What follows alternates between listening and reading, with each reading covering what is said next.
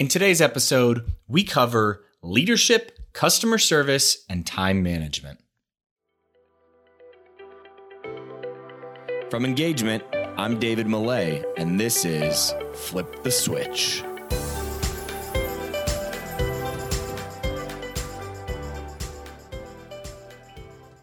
Today's episode is brought to you by Checked-In, a new tool in your operations toolkit that helps you understand exactly who's working in your venue. It's one of the tech products the Engagement team helped create during the pandemic, and with it, we set out to solve some of the key problems sports and entertainment operators face every day. The tool does a few things, from helping you gain more labor data to operate more efficiently and mitigate risk. And it also saves you time and headaches by automating the horrible check-in and credential approval process that has existed for so long. But my favorite part of Checked-In, hands down, is that it's tied to a digital learning platform. Now, historically, training game day staff has taken place before the beginning of a season. But how do you train the workers that start mid-season, or the workers that just come in to work the big games, the big events? Well, this tool solves that issue. With Checked-In, you can create and push training to your teammates digitally, and you can require employees to watch training videos before they're able to physically check in to work. Checked-In has begun rolling out at some of the biggest stadiums in the country, and they're now opening up beta access on a limited basis. If you want to see how it works and get a demo, head to checkedin.app. That's CHECKDIN.app. We'll make it easy and link to it in the show notes. All right, guys, welcome back to another episode of Flip the Switch, where we sit down with leaders in customer experience and employee experience, and we try to figure out what trends they're paying attention to, what are the principles that guide their decision-making, and we ultimately try to take the insights from their career and then apply those insights to the world of sports and entertainment. Now, today, I am super excited for this episode because we are sitting down with Disney legend Lee Cockerell. So as far as Disney World legends go, Lee is up towards the top of that mountain. A little bit of background on Lee. Lee Cockerell retired as the Executive Vice President of Operations for the Walt Disney World Resort in Lake Buena Vista, Florida, and it was a position that he held for 10 years. So what exactly does an Executive Vice President of Operations at Walt Disney World do? All right, he basically, everything operations related at Walt Disney World tiered up into him. So his responsibilities encompassed a huge mix of operations, including 20 resort hotels with 24,000 guest rooms, 4 theme parks, including Magic Kingdom, Hollywood Studios, Epcot, Animal Kingdom, 2 water parks, 5 golf courses, a shopping village and nighttime entertainment complex, which was back then Downtown Disney. Now you know it as Disney Springs. The ESPN Wide World of Sports complex, and the ancillary operations and support functions all tiered up into Lee. And so, yes, as a part of my dad's interview process to come in at ESPN Wide World of Sports, he had to interview with Lee. My dad was one of the many people who, prior to recording this episode, had told me about what an incredible leader Lee was from firsthand knowledge. It's not just leadership lore, it's actual people that have worked for him telling me, hey, you got to have Lee on the show.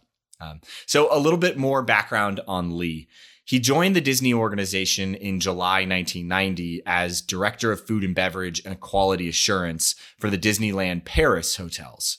Now, prior to joining Walt Disney World, he had a ton of hospitality experience already because he spent 17 years in various executive positions with Marriott and 8 years with Hilton. All right, so what has Lee been doing since he retired from Disney? Let me tell you. Lee is the best-selling author of 4 books on leadership, management, and world-class customer service. His first book, which is really it was the first book that I read post-college, the first book of my professional career, and it's called Creating Magic, 10 Common Sense Leadership Strategies from a Life at Disney. And it's now available in 21 languages, if that interests you.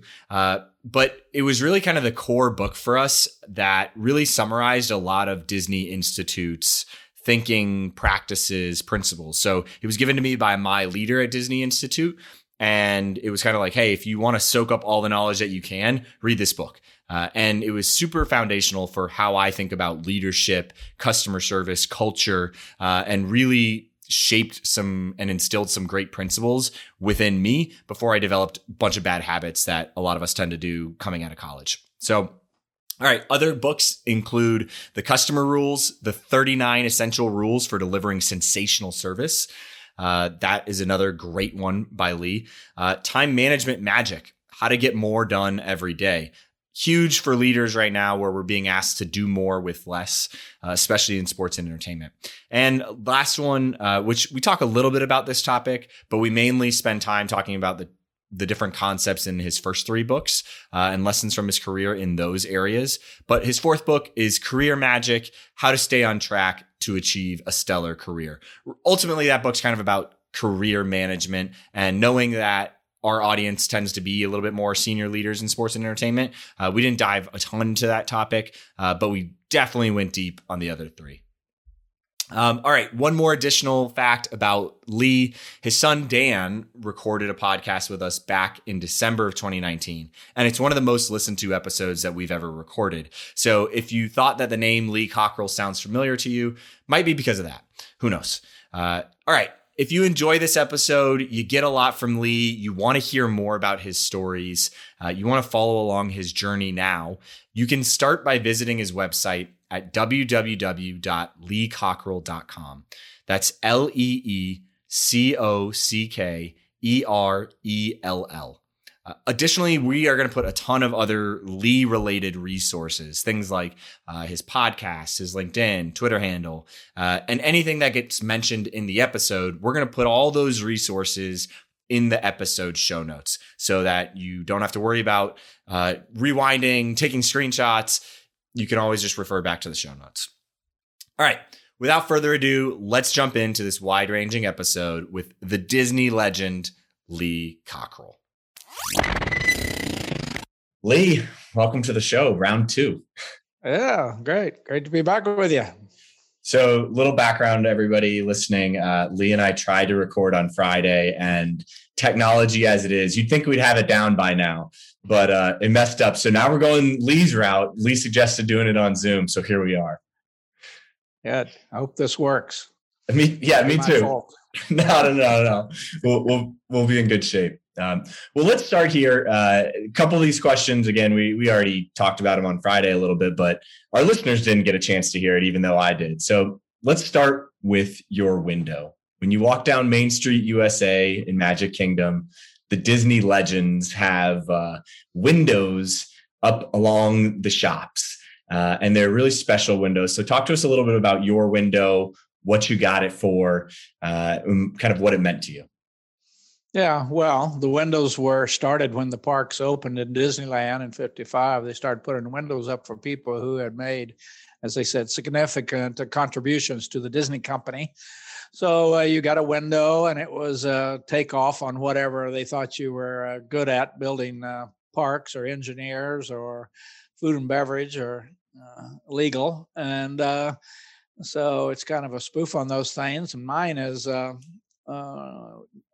says it's about the Main Street Diary, which is a communication piece that I started at Walt Disney World to all the thousands of cast members every week, really giving them appreciation, recognition, encouragement, training on safety, on our purpose, our guests, and we put their names in it and recognized them, and it became extremely popular. And over the years, I got known for that communication piece of communicating with all the cast members. And so my window says the Main Street Diary, Tales of Inspiration. So I'm the editor of that document. Because all of those stores on Main Street are like old time stores from turn of the century. So, and those kinds of towns, I don't know if you've been in many of them, but they have those windows. The lawyers, their doctors, everybody had inscribed on the windows of the stores what they did for a living. Yeah. Okay, so two things. One, first thing is I want to know about what your favorite window is or the coolest window you think that is up there that's not yours. And then the second one, I want to go down into talking more about Main Street Diary. So we'll start with, what's your favorite window or the coolest window that you think that's not yours? Yeah, well, I didn't know most of those people, and I probably didn't pay as much attention to them as I should have. But Ron Logan is somebody I worked for, and he was really the star of all entertainment for Disney for many, many, many years.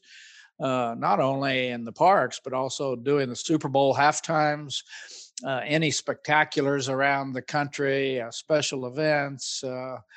Ron was the guy, and he has a window and he's a musician also. And what is he worked all those years. He went over to University of Central Florida and was a professor for 10 more years. I think he's just retiring now. So he's quite an expert in that whole business. And he had the ability to sell his ideas to, the Michael Eisners and Bob Igers, and they trusted him because he really knew what he was doing. So, yeah, that's pretty cool. And now you worked for him? We worked together. I was in charge of operations. Okay. He was in charge of entertainment, and we worked, I would say, together, trying to figure out how to get things done. What did you admire about him, about his leadership style? Well, his style is he will only tell the truth, whether you like it or not. He didn't play much politics, which can be a hazard in corporate life. And he just tells it like it is. And if you don't like it, that's your problem. And I like that. He and I got in a couple of scuffles once because I did something with that was really his responsibility, and I didn't tell him. But we patched it up. And he's a good friend. If you're not getting into some scuffles, some constructive conflict, are you really moving forward? Right? Yeah, it's true. And he was very professional about it. And after the first 5 minutes when he called me. Well, let's talk a little bit more about Main Street Diary, the reason why you have your window. I think a lot of times, especially over the last year, what I've seen with different organizations that we work with is sometimes leaders are scared to communicate to their team unless they have some really concrete information to give. But you put out a weekly document that had all sorts of information in it. So obviously you didn't always have a concrete announcement to give. You were giving a lot more updates. And I think for you, it seemed like consistency of communication was more important than completely clear, concise information, right? I mean, tell us a little bit about your approach with Main Street Diary. Yeah, I mean, I wanted it to be consistent so that because people, just like your mother would tell you, she told you 100 times to do something and you still weren't doing it. So she had to keep telling you. And that's the way when you got thousands and thousands of people, you've got to keep communicating. You got to keep telling them over and over and over again how important what we do is about the guests are coming here and spending a lot of money. And it's maybe the biggest trip of their life. And that our purpose is to make sure it goes perfect. And that we're all actors in our show. We're putting on a show, and each one of us has a role, and we're trained how to do that role, and we're expected to be professional about it. And so I hammered that over and over, and gave a lot of appreciation, recognition, encouragement to cast members for doing great things. Talked a lot about safety, because safety was a huge issue. That literally not only is it the right thing to do, it was costing us $50-60 million a year in workmen's compensation cases. And we took that down by 50% in 18 months when we started focusing on it and communicating about it and applying discipline to people who weren't working safe. And that was amazing. We saved $25-30 million a year, and just on that one. So we promoted that a lot. We talked about it a lot, and we didn't want people getting hurt either. I mean, that's right. That's the worst thing could happen at Disney. It's bad enough for a cast member to get hurt, but if a guest gets hurt or a child, you pay for it in the paper and the bad publicity. And so safety is something we talked about a lot. But Disney's a city. It's easy to get hurt there if you're not careful. I mean, it's a city.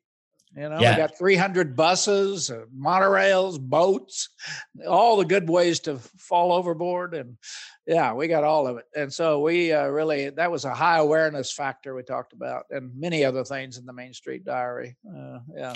So Main Street Diary was a combination of driving home and highlighting specific behaviors you wanted your staff to have. It was a chance to recognize staff. It was a chance to give company updates, and were there trivia and things that you threw in there, or happenings? I'm guessing as well. Yeah, we had guest letters that came in from the guests, just going on and on about how great we were and how great somebody was, how great little Mary was who took care of them in their hotel. And those were stories that the cast loved to hear, because they started to find out that they made a personal difference. And it's nice to see your name and to be recognized. And we all like that. I mean, we all like to be matter. And yeah. You said people still come up to you, or you still get emails asking if you've got that copy of the Main Street Diary that they got mentioned in 30 years ago, right? Yeah. I've gotten several where people said they lost it, or they moved, or they want another copy for their mother because they can't find it. And it's just fun. And also it had the names of their fellow cast members in there they worked with. They're trying to find somebody. And so we've got all those, and I kept them all, and I've got them on CDs now. Beautiful. Yeah. Well, it's something I think that a lot of people listening can learn from, just that consistency of communication, whatever message it is that you're trying to drive home, being consistent about it. And today I would do a podcast, because that's even more effective. You can get to people easily. They can listen to it at home or on the way to work, in their car. It's very powerful. And my son, who ran the Magic Kingdom for years, started a podcast every Friday at 8 minutes, just telling people how much they appreciated them. There was 12,000 people in the Magic Kingdom, and what he wanted them to focus on this week, and all that kind of stuff. 8 minutes. And, you do 8 minutes of training every day over a year, you've got a lot of great information that and hearing your voice is important. Like right now, I think people are forgetting we can't be together so easily, but hearing somebody's voice and seeing people, actually, it works. It makes you feel like you're more there and they care about you. When you don't see a person, you just see some typed words. It's different because the tone of your voice, how you talk about something, the excitement or the disappointment, a description. So I would say podcasts and using technology today can be extremely effective for people trying to reach their people and get them more committed to do a better job, a great job, stay, reduce turnover, all those kinds of things. So, yeah. And it's such a good point. I mean, there's so many tools out there now. I mean, one that I like a lot is called Loom, Loom. And it's basically a Chrome extension that you use on your browser. You hit the button and it starts recording. And somebody in a group that I'm in did that yesterday, got asked a question. He said, it's going to take me too long to type it out. So he hit the button, recorded a 7-minute video, and so no production value. He didn't let the production value and the need for it to be perfect get in the way of actually communicating. And and everybody commented that was the best 7 minutes I've ever watched. Right. And I'll tell you something I've gone back to when you talk about communication. I get emails all the time from people wanting to know something, what I think about something, what they should do with their career. Should I take this job? I don't respond. I just call them. And in 3 minutes, we resolve it. It's over, because you try to type out and there's misunderstandings when you send emails. So I just call them up. That shocks them. And then we have a good conversation. Then I got another person kind of committed to my working with me.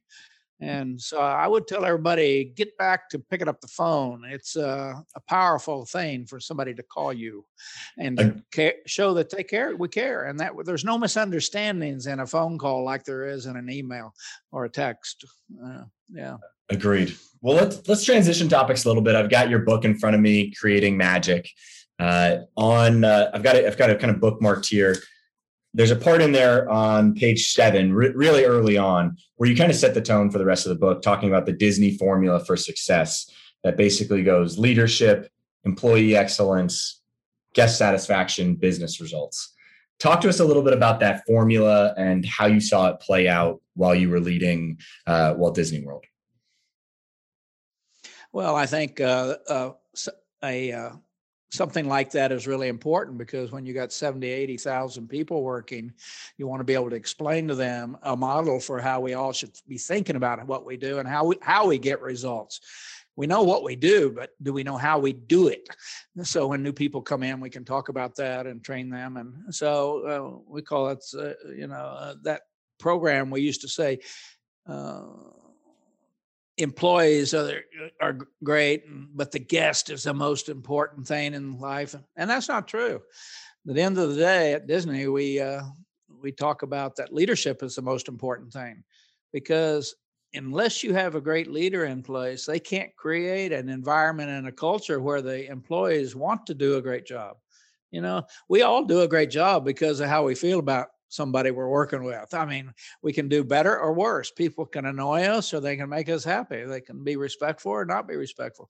So leadership really carries the heavy load of creating an environment and culture where everybody wakes up in the morning, wants to come to work, a place where everybody matters and they know they matter. And then the cast members just do the job because they want to, not because they have to. And bingo, you get business results. You get more profit, less turnover, less theft, more commitment, all those. I mean, we know that. I mean, when I work for somebody that's really good, I give them more. When they treat me respectfully, I give them more. And there's no upside to treating people badly. There's no upside. I always tell people, if you think there is, try it on your wife. There is no upside. You might get some short-term results in the office, but you're certainly not going to get very long-term sustainable results. No, you're not going to get it at all. And you can't even tell what the results are because it's in people's minds. It's not, you can't see what performance could have been. Were there any specific stories that you can think of where that chain of excellence or that formula for success of leadership, employee, guest, business results came to life? Well, I think what happened was that's not the way we used to think about it back in the late 80s and 90s. And when we started thinking that way, and I came to that conclusion that was certainly made sense. It was hard to not say the guest is not the most important thing because everybody said that. But right. Nobody was sitting thinking, really? Are they? Well, they're not going to have a great experience unless we have the leadership. And so I can just tell you that watching leaders across the property start to refocus on being better leaders so they would get those kind of results. And by the way, leadership didn't know that either. We didn't know how important it was to be respectful. And we thought, a lot of people think management and leadership is just telling people what to do. I'll tell you what to do. I'm the boss. You do what I tell you and don't ask any questions and life will be good. Well, that's not true. And that may have been true back in the 50s and 60s when most organizations were run by ex-military people because the war had been over in 45 and most executives in the years ahead were, generals and colonels and first sergeants. And that's that everybody was used to that way of life. But you can't do that anymore. Young people won't stay. They'll walk away.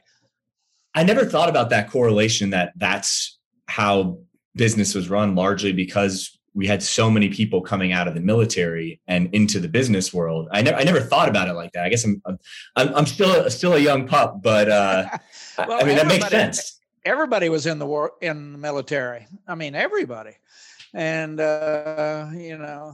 hundreds and millions of men came back, and men, by the way, ended up running things. And the only way they knew is you follow orders. That's how you get things done.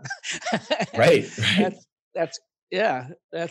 But over time, young people today, they know more, they want to be more involved, they want to be included, and they're smart, good education. They understand technology. They understand how to get things done. And I see it over and over and over again. Young people will not stay with a company that does not involve them and respect them and listen to them and make them as important as they believe they are. You mentioned that Disney wasn't always like that, and that Disney wasn't always super focused on the employee experience and leadership as much as they should have been, and that changed over time. I think in the sports and entertainment world, which is where we spend a lot of our time working with clients, there's a similar mood there, where a lot of people, as to what it might have been at Disney, where a lot of people could easily fall into the trap of thinking, so many people want to work for Disney, we don't have to treat them as nice as we should, because there's a line out the door of people that would be waiting for that job. I think that same mentality exists in sports and entertainment a little bit. So how did you go about convincing other leaders in the organization that they needed to focus more on being great leaders and inclusive leaders that cared about the employee experience? Well, as I told you before, Judson Green, who was president, introduced this concept of we've got to get better, be better leaders, and outlined what it looked like. And then everybody had a lot of training and over that we're not going to keep working the way we have over the last decades, where you got to get the job done, but it's going to matter how you get it done. You can't just beat people up and if you don't like that, it's going to be a rough ride. And about 50 executives left the company over the next 3 years. Senior executives, 20 and 30 and 40-year people quit because or got fired because they couldn't adapt, and every time we hired a new manager, we did a better job. We looked at what kind of leader they would be. Do they have management skills? What is their personality like? Can they get along with people? Do they respect people? And then every time we had a promotion, we paid a whole lot more attention to the whole ball of wax, leadership, management, and how it all comes together. And we started selecting better. And when you have great people, you get better results. I mean, that's just the way it is. And when you have people who respect people, you get better results. And all of a sudden, turnover went down. People started saying, and by the way, the military is doing the same thing right now. They have the same problem you and I have, and the sports people have, is they want to hire great people, train them, get them committed, and keep them. Even you see in sports that some of them, they don't get along with each other and they walk away, or they don't renew their contract, or they fire them, or they get into trouble with drugs or alcohol or misbehaving. Just like in Disney, people can misbehave at Hilton, Marriott, at Costco, people misbehave. And that's what happens when you start, if you lose the morale. A good person leaving can really do a lot of damage to the team or to any team. So it all comes together that I think it was always that case, but society just didn't operate that way until it became to now. Everybody figured out talent is the name of the game, talent. 100%. And, but behavior has to be a part of that talent. That you can't just, you've seen it in sports where you have a great star that just totally is crazy and the whole team can't work together and they come to work late and they don't get along with the general manager and it doesn't work out. And so I think we all know that now. I don't know why we didn't know it then, but yeah, it's obvious now. By the way, team, you're supposed to work together. That's right. Two things I want to unpack there. The first thing that you said is, this really came from Judson at the top level, saying, I mean, in part, right? Obviously, there was a group of you guys, but if this desired change doesn't come from the highest levels of senior leadership, you're really fighting an uphill battle. Because if your highest levels of senior leadership don't fundamentally believe that this is the way business should be done, you're in a boat without a paddle. It feels like. You've worked with a lot of organizations. You see that to be true as well? Oh, that's spot on. I mean, that's exactly. It comes from the top. It's like a glacier. It comes downhill. If it starts at the top and rolls right over you. And so if it's good stuff comes down and bad stuff comes down. And it's such a simple thought that you wonder why people don't get it. Agreed. I mean, too often, I know this has been the case for you as well. We get asked to work with organizations on whether it be culture, leadership, or customer experience, and they just want to do it with one department. And I'm like, it's not gonna work the way you think it's going to, right? There's that person who ultimately runs the department and tees up into somebody else is going to get the pressure that is in conflict with what they're trying to do. And eventually it's going to peter out. And you may pick the wrong department. They may be the good ones and are just annoying you. Fair enough. So the other thing I wanted to unpack was when you talk about hiring great leaders and promoting great leaders, I think this is going to take us into your big initiative, which was Disney Great Leader Strategies. But I want to hear a little bit more about what were the specific behaviors that you looked for in leaders when you were going to promote them or when you were going to hire them, and leaders that were really successful. What were those behaviors, the specific behaviors that you looked for when hiring?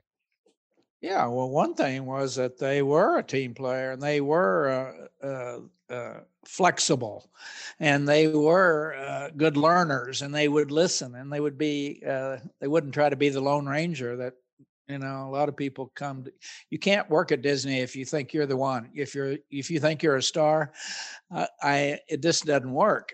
I told people, when you become a big deal, don't, because big deals don't survive at Disney. They start off and it just gets into trouble, one thing after another. But we were looking for a positive attitude of somebody that everybody wanted to work with. We were looking for passion, that you really wanted to do the kind of work we were putting you in. That was your thing. And people that have passion are often, chefs. You see passion in chefs, and you see passion in sports. I mean, there's where you see passion. You 100%. don't always see passion in accounting or finance, but it's there. It's just low key. And so we were looking for people, they wanted to do this no matter what. And they always wanted to get better. They were open-minded to changing the way we did things when we found a better way, those kind of things. How did you test for those behaviors? Because I think it's nice to say all those things on paper, but how specifically did you test to see if they fit what you were looking for? Yeah, we started working with the Gallup organization out in Omaha and doing some leadership development and leadership profiling. And it was quite effective. All the executives had to be profiled, including me. And what kind of tests did they run? Do you remember what that was like? Oh, yeah, it's about 2.5 hours on the phone with somebody. They don't want to see you. They don't want to know what you look like. They just want to ask you questions and see how you answer them. And mine came back that I really don't like to work. That the only reason I work is because I have this deep responsibility to my family, and that I have a lot of conflicts with authority. I don't trust people, but I get the job done. It kind of came out that. So this Cockroy, he's a complex guy. He doesn't trust anybody. He doesn't like authority. He thinks everybody's a crook, and it was true. My wife said I could have told him that. You didn't have to spend $1,200 to get a profile done. That I'm insecure, that I'm defensive, all that stuff they were able to learn. And we were looking, and they tested you on like 22 areas of leadership, teamwork, getting along, decision making hard decisions, and I had enough of good ones, but and by the way, after that, I knew more about myself. I had to kind of really temper those things and start to, I didn't understand how screwed up I was until I got that report. And then I started, when you know more about yourself, you start to understand, oh, okay, that's probably right. I do not like personal feedback about my performance. I get defensive. So I started learning that, maybe it's good to get that, because if people who you trust tell you the truth, you can get better.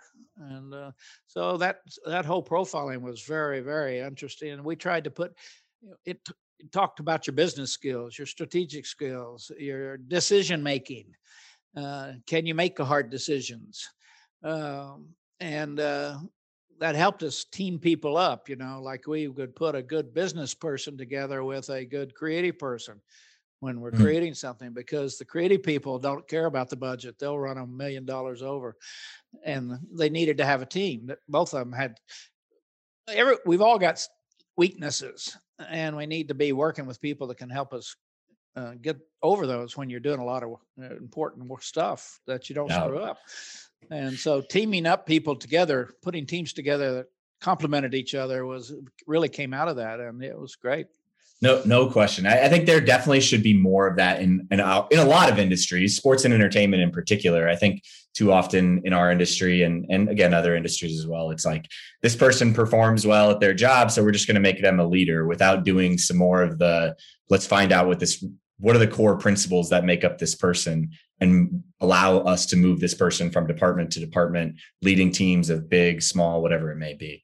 That's one of the biggest problems today, is taking a star and putting them in a leadership job. It's like in the lab, scientists, you take the best scientist, make him in charge, and he hates it. And he wants to do research. And so we got to really be careful about that. And we as individuals got to be careful about being led into it, because once you get into a job and you're dealing with people, it's real different than test tubes. Let me tell you. 100%. Yeah. Well, let's talk a little bit more about Disney Great Leader Strategies. Talk to us a little bit about that program, what it was, what it contained, and what leaders that don't work for Disney can learn from that program. Yeah, sure. I mean, I was just frustrated at the time that we had this direction to be better leaders, and it wasn't happening. People were struggling, and I was complaining, and we had a consultant that was working for Disney at the time, and she said, well, why don't you quit complaining? Let's do something about it. So she came to my house every Sunday for a year, and we would sit and I would talk to her about what I thought leadership looked like. I talked to her about the mistakes I made in my career. I talked to her about the things I wish our leaders would do, the things I wish they wouldn't do. And we slowly but surely got this document created, and it became Disney Great Leader Strategies. And it was 12 strategies, boiled it down to 10 eventually, and became the basis for my book, Creating Magic. And it was really to get everybody, when you say be a better leader, what does that mean? You need to do a better job. What does that mean? You don't seem like you care about your work. And so we wanted to define, here's what it looks like at Disney. Any company can define what it looks like, but it meant we started really focusing on people and training and coaching. I mean, in your business, coaching is kind of a big deal. It is, but for some reason, it doesn't happen in the front office, even though on the field, it happens every day. That you can't go on the field and perform without a great coach, but there's no coaching that happens in the front office. It's crazy. It's crazy because people don't understand that it's exactly the same. You don't get better without somebody, maybe you don't have a film of the work in the office you can look at, but people know, everybody knows. I mean, everybody knows what each one of us should be doing better. And hopefully we have a boss who will tell us and help us get better, because hopefully they want me to be more successful. So they're going to teach me and train me and give me some hard feedback sometimes. And make sure, I always tell people, you're not as good as you think you are. And that's the problem. So once you created and kind of codified the 10 leadership behaviors that you wanted everybody to have, obviously it's in your incredible book that everybody should go get, Creating Magic. It's the first book I read post-college and really set my tone for my beliefs in the workplace. But you developed it and you guys turned it into training at Disney. It was that every person that managed people had to go through it. Talk to us about the actual structure of how you delivered that content to your leaders throughout the organization. Yeah. Well, when I got it finished, I set it up to make sure that I spent 4 or 5 hours going over each one of those with each one of my direct reports, the vice presidents, and making sure they understood it and clearly and what it meant and how it would look, and make sure they answer any questions they had about it. Do you understand it? This is going to be what we're going to judge people on going forward. And then they had 3 or 4 weeks to roll it out to their direct reports, and to sit down for hours and discuss it and talk about it. And then those people had 4 weeks, and it took us about 4 months to roll it. And we actually went over it with the frontline staff too, just so they could understand what to expect from their leaders now. We expect your leaders to meet with you, to give you direction, to be interested in your career. and that put the pressure both ways. And how did you, I think a lot of times organizations try the trickle down approach, but they don't really set up true accountability checks. How did you hold obviously with your direct reports, it was a little easier to hold them accountable, but once you got a couple layers down, how did you hold those mid-level managers accountable for delivering the message to their team that you wanted? Yeah. Well, we did an annual survey put on by a third party, and we all had to take it. Every employee in the company took it. There was questions about, do you have the resources to do your work? What the environment is like, what the culture is like, all pretty tough questions. But two of the big questions were, would you work for your leader again if you had the choice?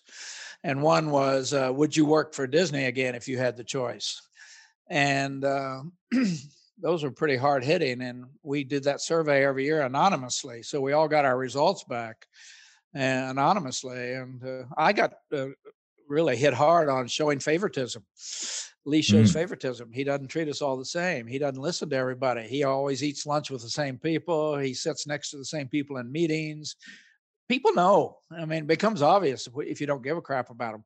And I had to work on getting over that. And those surveys, really, we had managers that were in shock when they got their results, that people hated their guts and didn't want to work for them. And so that took a turn. Now you got your results. Now you've got a month to work on what are you going to do about it. You got to meet with those people and tell them, show them your results, which was really hard. And then you've got to tell us what you're going to do. And then this next year, you're going to get on the survey again. And if you don't do well, you're going to get somebody assigned to work with you personally to get this done. And if it's a third year happens, you're going to be fired. I mean, that's, if you can't bring it around. Plenty of leash. So it was a system of in your face. Guys, people think you are a jerk. You don't listen to people. You're never available for people. You don't get back to people. You don't tell them what they need to do better. You let people come to work. You don't do anything about it. People don't have the resources and they keep telling you and you don't get them for them. People don't have training and they're complaining about this and you're in charge. So it got out in everybody's face really quick. I mean, just my quick reflection on this. I mean, we continue to just talk about leadership and employee experience. And again, you had billions of dollars reporting up into you. And this is how you spent your time, right? You spent your time focusing on leadership and employee experience and what the culture was. And I just think we can't stress it enough. And we do it on the show all the time about how important that is to stressing on that instead of just thinking about the numbers on the back end. Absolutely. The numbers will come by themselves if you get this right. It will. Well, let's shift gears a little bit. I want to talk about external pressures on the organization that comes through. Obviously, this last year has been a year with tons of external pressures that came out of nowhere with the pandemic impacting our industry of sports and entertainment a ton. But at Disney was also no stranger to external pressures. So I want to know, how did you lead through those trying times where you had external pressures impacting the internal? So did you try to calm the fears of employees, or did you kind of kick the pressure up to get everybody into high gear? I guess talk to us about a specific situation and some of the strategies and tactics you used to get through it. Maybe 9/11 was a good example. All of a sudden, 35% of our business was gone. People canceled like that week. And we were given direction and through all the financing from Burbank was we had to take at least $400 million out of our cost base in the next 30, 60 days. And wow, we were like in shock. And to add to that, Al Weiss, who was the president of Walt Disney World at the time, who I report to, also told me that the direction from him was, we're not going to lay anybody off. I'm going like, are you out of your mind? Where are you going to buy $400 million? You're not going to lay anybody off. I thought he was crazy. I said, you can't do that. He said, Lee, you can do that. And so myself and the team, we were about 20 of us, senior people in charge of different areas. We got in a room for a month, 7 days a week. We worked on this, and I had to step back because I had some people who are much better at figuring out the strategy on how to do this, industrial engineers that were executive positions. And over that period of time, we figured out how to close the parks earlier, how to close down some hotels, how to, we really asked the cast members for every idea they had to save $1 or $1,000. The bartenders know, and the waiters know, and the secretaries know, and we got there. And I was shocked that we were able to get there. And I think that point was we got everybody involved. We told people gave up their vacation, gave it to other people. Everybody took reduced hours so that everybody kept their job, because the key would have been if we had to lay those people off, they would have ended up on the street with no health insurance. I mean, it would have, and business actually came roaring back 3 or 4 months later. And it was the right decision, but it was a matter of asking everybody and telling them the truth. We want $400 million. And I think you can't lie to them because they were going to see it anyway. Right. And they came forward, and I think that the trust that we got out of that exercise is still long lasting. People remember that when you tell them the truth and engage them and bring them into the problem. Bartenders figured out how to save money rewashing stir sticks in the dishwasher. I mean, I was going like, they knew things we would never know in the rest of our life. The people cleaned the bathrooms, learned how to do it quicker, how to use less chemicals. Amazing. I was going like, they know. Always the people at the lowest level know more than you'll ever know in your whole life. And so that was a good lesson for me, just as grew me a lot in what I thought could happen in the future. I don't know if I always believed that. Bring them in and they'll, but yeah, I learned a good lesson about people. And I still today, any major situation, I would bring people in and tell them the truth and ask them to help me. The key thing that stands out from what you just told me about that story with 9/11 that I feel like has some organizations in our industry of sports and entertainment have done it well, but others haven't done it as well. And that is combining with your consistent communication of constantly telling the truth and getting them involved. I think there are a lot of people over the last year without live events in our sports and entertainment industry that have kind of been waiting for that shoe to drop and waiting for those layoffs to come. And because there wasn't clear communication coming from leaders as to what the financial situation was and what was going to happen next and what those individuals could do to help. And so if I'm listening to this, those are still things that you can do today: is tell the truth, communicate clearly, and get your frontline people involved to help create the solutions. Yeah, the truth is an amazing thing. It solves many problems. It does. It does. Well, I want to go back a little bit to some of these great leader strategies, and this ties in. Of those 10, are there any that stand out to you today in light of everything that's going on with the pandemic and where business is at going forward? Are there any of those 10 that you think about that saying, that was a really strong one, and that one behavior is even more applicable today than it was when you wrote the book 10 plus years ago? Yeah, some of the middle ones are important, but when you think about number one is make sure everybody knows they're important and stay in touch and communicate and talk to them. And there's the other one is about burn the free fuel. Appreciation, recognition, encouragement that is the fuel that drives human performance. That is a free fuel. It costs you nothing. That'll get you better performance in every area of your life, including home, work, girlfriend, appreciation, recognition, encouragement. And last is the one on character. Making sure you really your character. Are you honest? Are you telling the truth? Do you tell people what you really believe? Do you stand up for what's right? Or are you just trying to stay low cover and keep your job while everybody at it? This is, character and treating people right. Those two things, those are the things that'll drive you no matter where you go in your life to a better place. That you can be proud. Would your mother be proud of you if you took care of people and took care of your own character? Well, probably that would be the thing she would expect. She doesn't get involved in training and the other right. people taking the hassles out of the customer experience and staying ahead of the competition. That's not her concern. Your mother's concern is your safety, your character, what your legacy is going to be. It's such a simple lens to look at it. She cares about who you are, not what you do. She doesn't care what you do. She cares about who are you? Are you somebody I can be proud of? And did I do a good job with this young man? It's a good lens to look at our professional lives for sure. Absolutely. I want to move to another one of your books, and this is part of what you were known for as part of your wide-reaching legacy at Disney, which was time management, right? I think right now, again, this theme of there's so much to do, and we're doing it with less resources, especially in sports and entertainment. How do I manage my time as a leader? There's never a day where I can shut my laptop off or my computer down and I got all my to-dos done. Those days are long gone.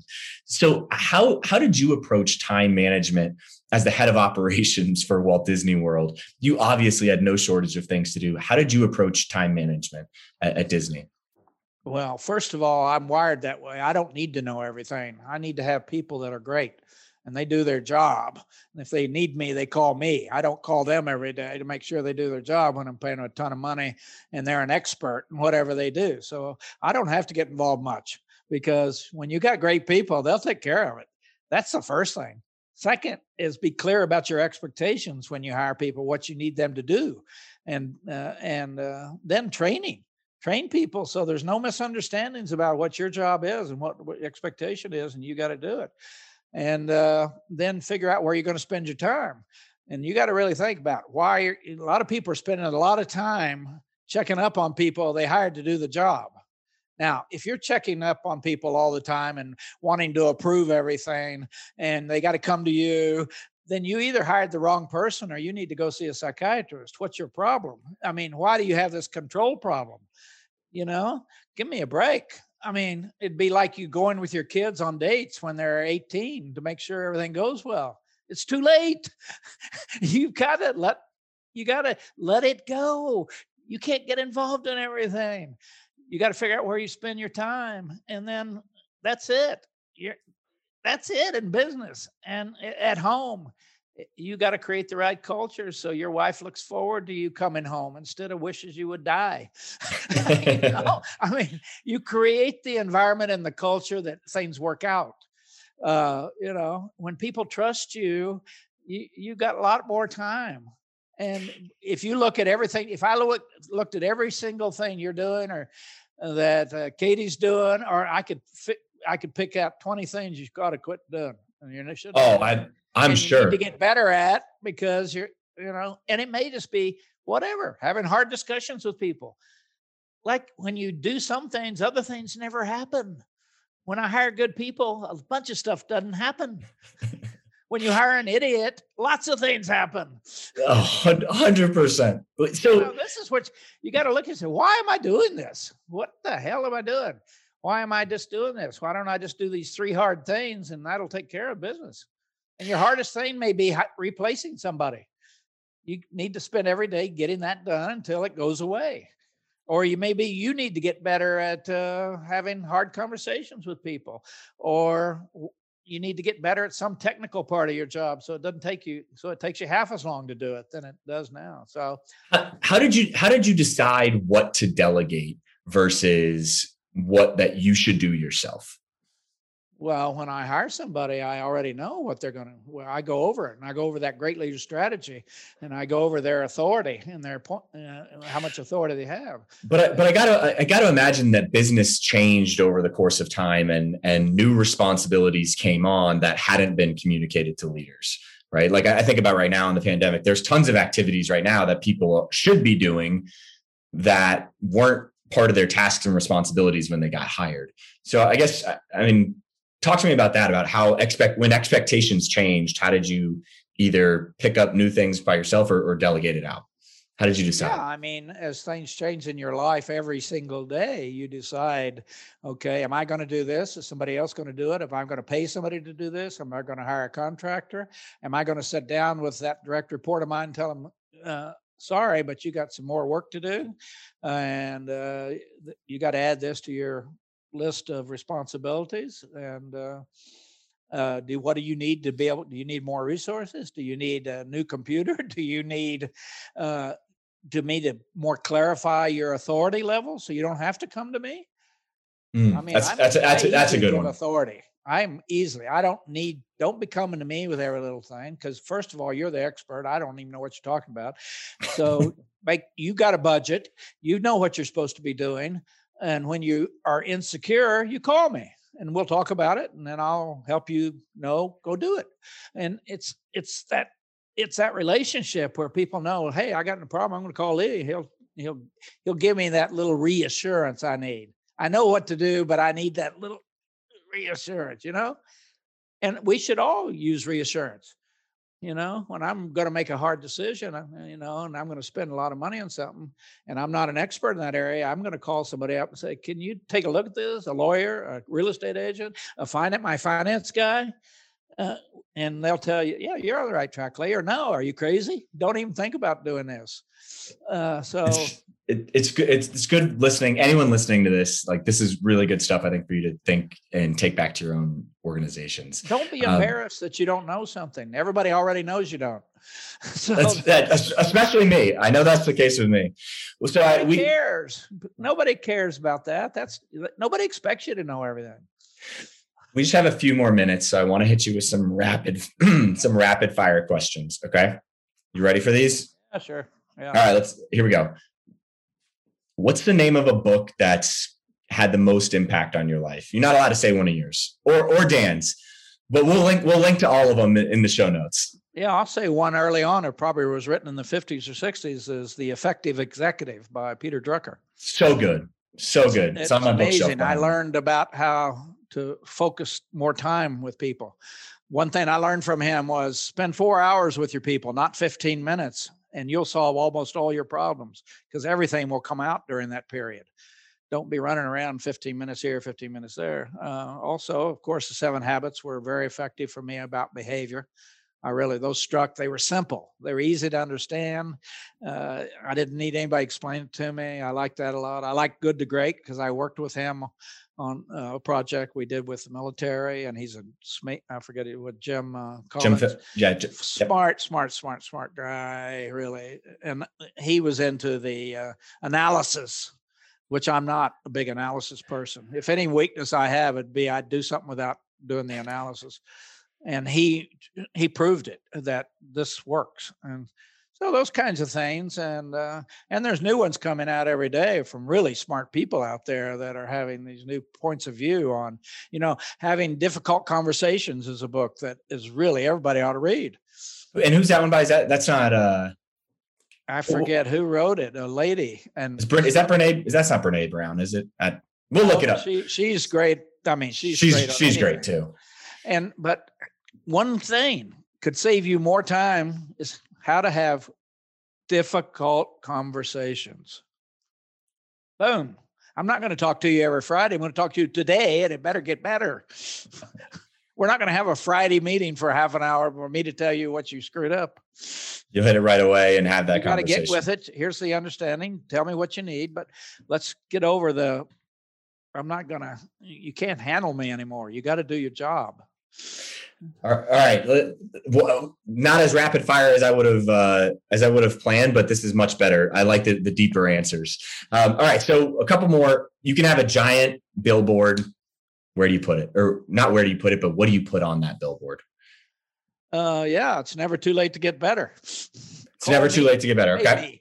Call me and pay me. Here's my number. If you want to get better, call Lee and he'll make it happen. I know more than you do because I'm old. I love it. All right. What advice would you give to a new leader who's moving from that strong individual contributor role to a leader of people? So we talked about it earlier of one of the mistakes is we just take a star and we promote them and now they're leading people. But if you're in that situation, what is some advice that you might give to that person who's now leading people for the first time? Yeah, I had to do it. I was kind of an expert in the food and beverage business. I became a general manager of a hotel. And when I got to that hotel, I'd never been a general manager of a hotel. I didn't do anything for 90 days. I didn't make any big decisions. I met with my team every day, and I had a yellow pad with questions. How much is the water bill? How much is the electric bill? How do we do this? How do we do that? And they would say they knew or they didn't. Tomorrow morning, we'll meet again tomorrow. They'll tell me. And I walked the hotel every day, 3 times a day, talking to the cast members. What do you need? One lady just said, we need more hangers. We don't have enough hangers for checking your coat. That's all she needed. She thought I was a hero. I gave her $25, go get some more hangers. I mean, things like that. And I did that for 90 days and I knew every dime. I approved every invoice. Nobody could approve an invoice but me because I learned what we're spending money on, how much tomatoes were this week, how much they were last week, how much meat was, what was going, how much that motor was in the air conditioning system. What happened? Why? And nobody. I mean, when you sign the bills, oh yeah, you learn a lot. And then you got a lot of questions for your people. Why did we do this? This is the third one of these I've seen this month. What the hell's going on? And you catch people stealing, you catch people lying, you catch people don't know why they bought it. I told the chef one day, don't serve tomatoes anymore in the salad. They're too expensive because McDonald's just started putting tomatoes on sandwiches. And the price went up nationwide. He said, are you crazy? We can't do that. I said, yeah, don't do it. We did. The customers didn't care. I mean, I'm not going to pay $40 a flat for tomatoes, but I knew what they cost. And 3 weeks earlier, they were $20. So get involved, listen to the people, find out what's going on in your business. And then when you're going to make a big decision, ask them what they think. And then you won't have to reverse. I mean, it's just simple. Don't be a jerk. Just talk to the people that are doing the work. They know what's going on. And get into your financial statement, find out what all those numbers mean. And it's all those numbers, by the way, is money. That's right. It's either money made or it's money saved, one way or another, right? Absolutely. Either way, it's going to the bottom line. In 3 months, you're an expert. You know everything. And Lee, I think that's a great spot to wrap us. We could keep going for forever. I love talking with you. You have so much energy and so much wisdom. And there's a lot of places for people, if you guys are listening and you enjoyed the conversation with Lee, there's a lot of ways to follow Lee and learn from his insights. Lee, where are some of those places that people can follow you or engage with you and learn from you guys? I mean, if they like this kind of conversation and they don't have any money, they can listen to my podcast. It's 15 minutes every Tuesday. It's free. It's called Creating Disney Magic. It's on leadership, management, and customer service, just like you and I talked here. There's 350 episodes. And we talk about anxiety, depression, getting laid off, we talk about every subject candidly. And then you can go to my website, leecockerell.com. Where you can look at my new product, the Cockerell Academy, which is an online learning system. So good. Subscription. You can look at videos there. You can order a planner that's free, how to plan your day. There's, all kinds of things there. Yeah. I was going to say, are you on Twitter or anything else? I'm on Twitter, Facebook, TikTok. You're not on TikTok, are you really? Yeah, I'm on TikTok. And the reason I started looking at TikTok, if you want to know what young people are thinking today, go there. Go on TikTok. It's shocking. And now I'm on there and I don't put much on there. I'll put it on and I get about 100 people say, oh, I like that. But we'll make it 101. I'll follow you. I think that's what you do on TikTok, right? You follow them. So I'll follow you today. You can't avoid these things because there's something going on there. And that's a whole part of the world. And I'm on all of them. We'll link to all of them in the show notes so that if people want to follow you or engage with you, Snapchat. I Snapchat because my grandkids, when I Snapchat them, they can't lie because when they open it, I can tell they've opened it. See? So they're pretty impressed. You figured out the system. So for anybody listening, especially want to hype up Cockerell Academy, it's a flat fee and you get access to everything, all of their course, all of Lee's courses, and Dan's courses are on there too, right? Dan's courses aren't on there yet. His book's on there, and he's doing a great job with his courses. He's created a college course for University of Northern Arizona, and the first starts tonight. It's an online course for students. And he's doing great work. Huge. That's great. I'm so happy for all of you guys. And for everybody listening, we'll link to everything in the show notes. And Lee, it's been great having you on. Appreciate it. Say hi to your dad. He knows about all this stuff already. I will. I'll let him know that you said hi. I asked him if he had any deep, dark, secret stories that I could tell, and he's like, "No, I'm not giving anything away." I'm like, "Oh, all right." He has them. He's just going to be quiet. He was just holding out on him. So, all right, Lee, we'll talk to you later. Hey guys, before you head out, just wanted to say thank you so much for listening to the show. If you enjoyed it, head over to iTunes to subscribe, rate, and leave a review. That helps more of your peers find the show as they search for ways to get better in their own roles. But this podcast is just a small part of what we do at Engagement. In our normal day in the office, we're crazy focused on helping athletic departments and sports and entertainment companies generate more revenue by becoming more customer-centric. To see how we might be able to help your organization, visit engagementpartners.com to learn more. Download a free guide, check out our blogs and case studies, or schedule a call with us if you want to see how we can help with your particular objectives. Our goal is to help you create deeper connections with fans and generate more revenue. So when you're with us, hopefully you find a nugget or two that helps your cause.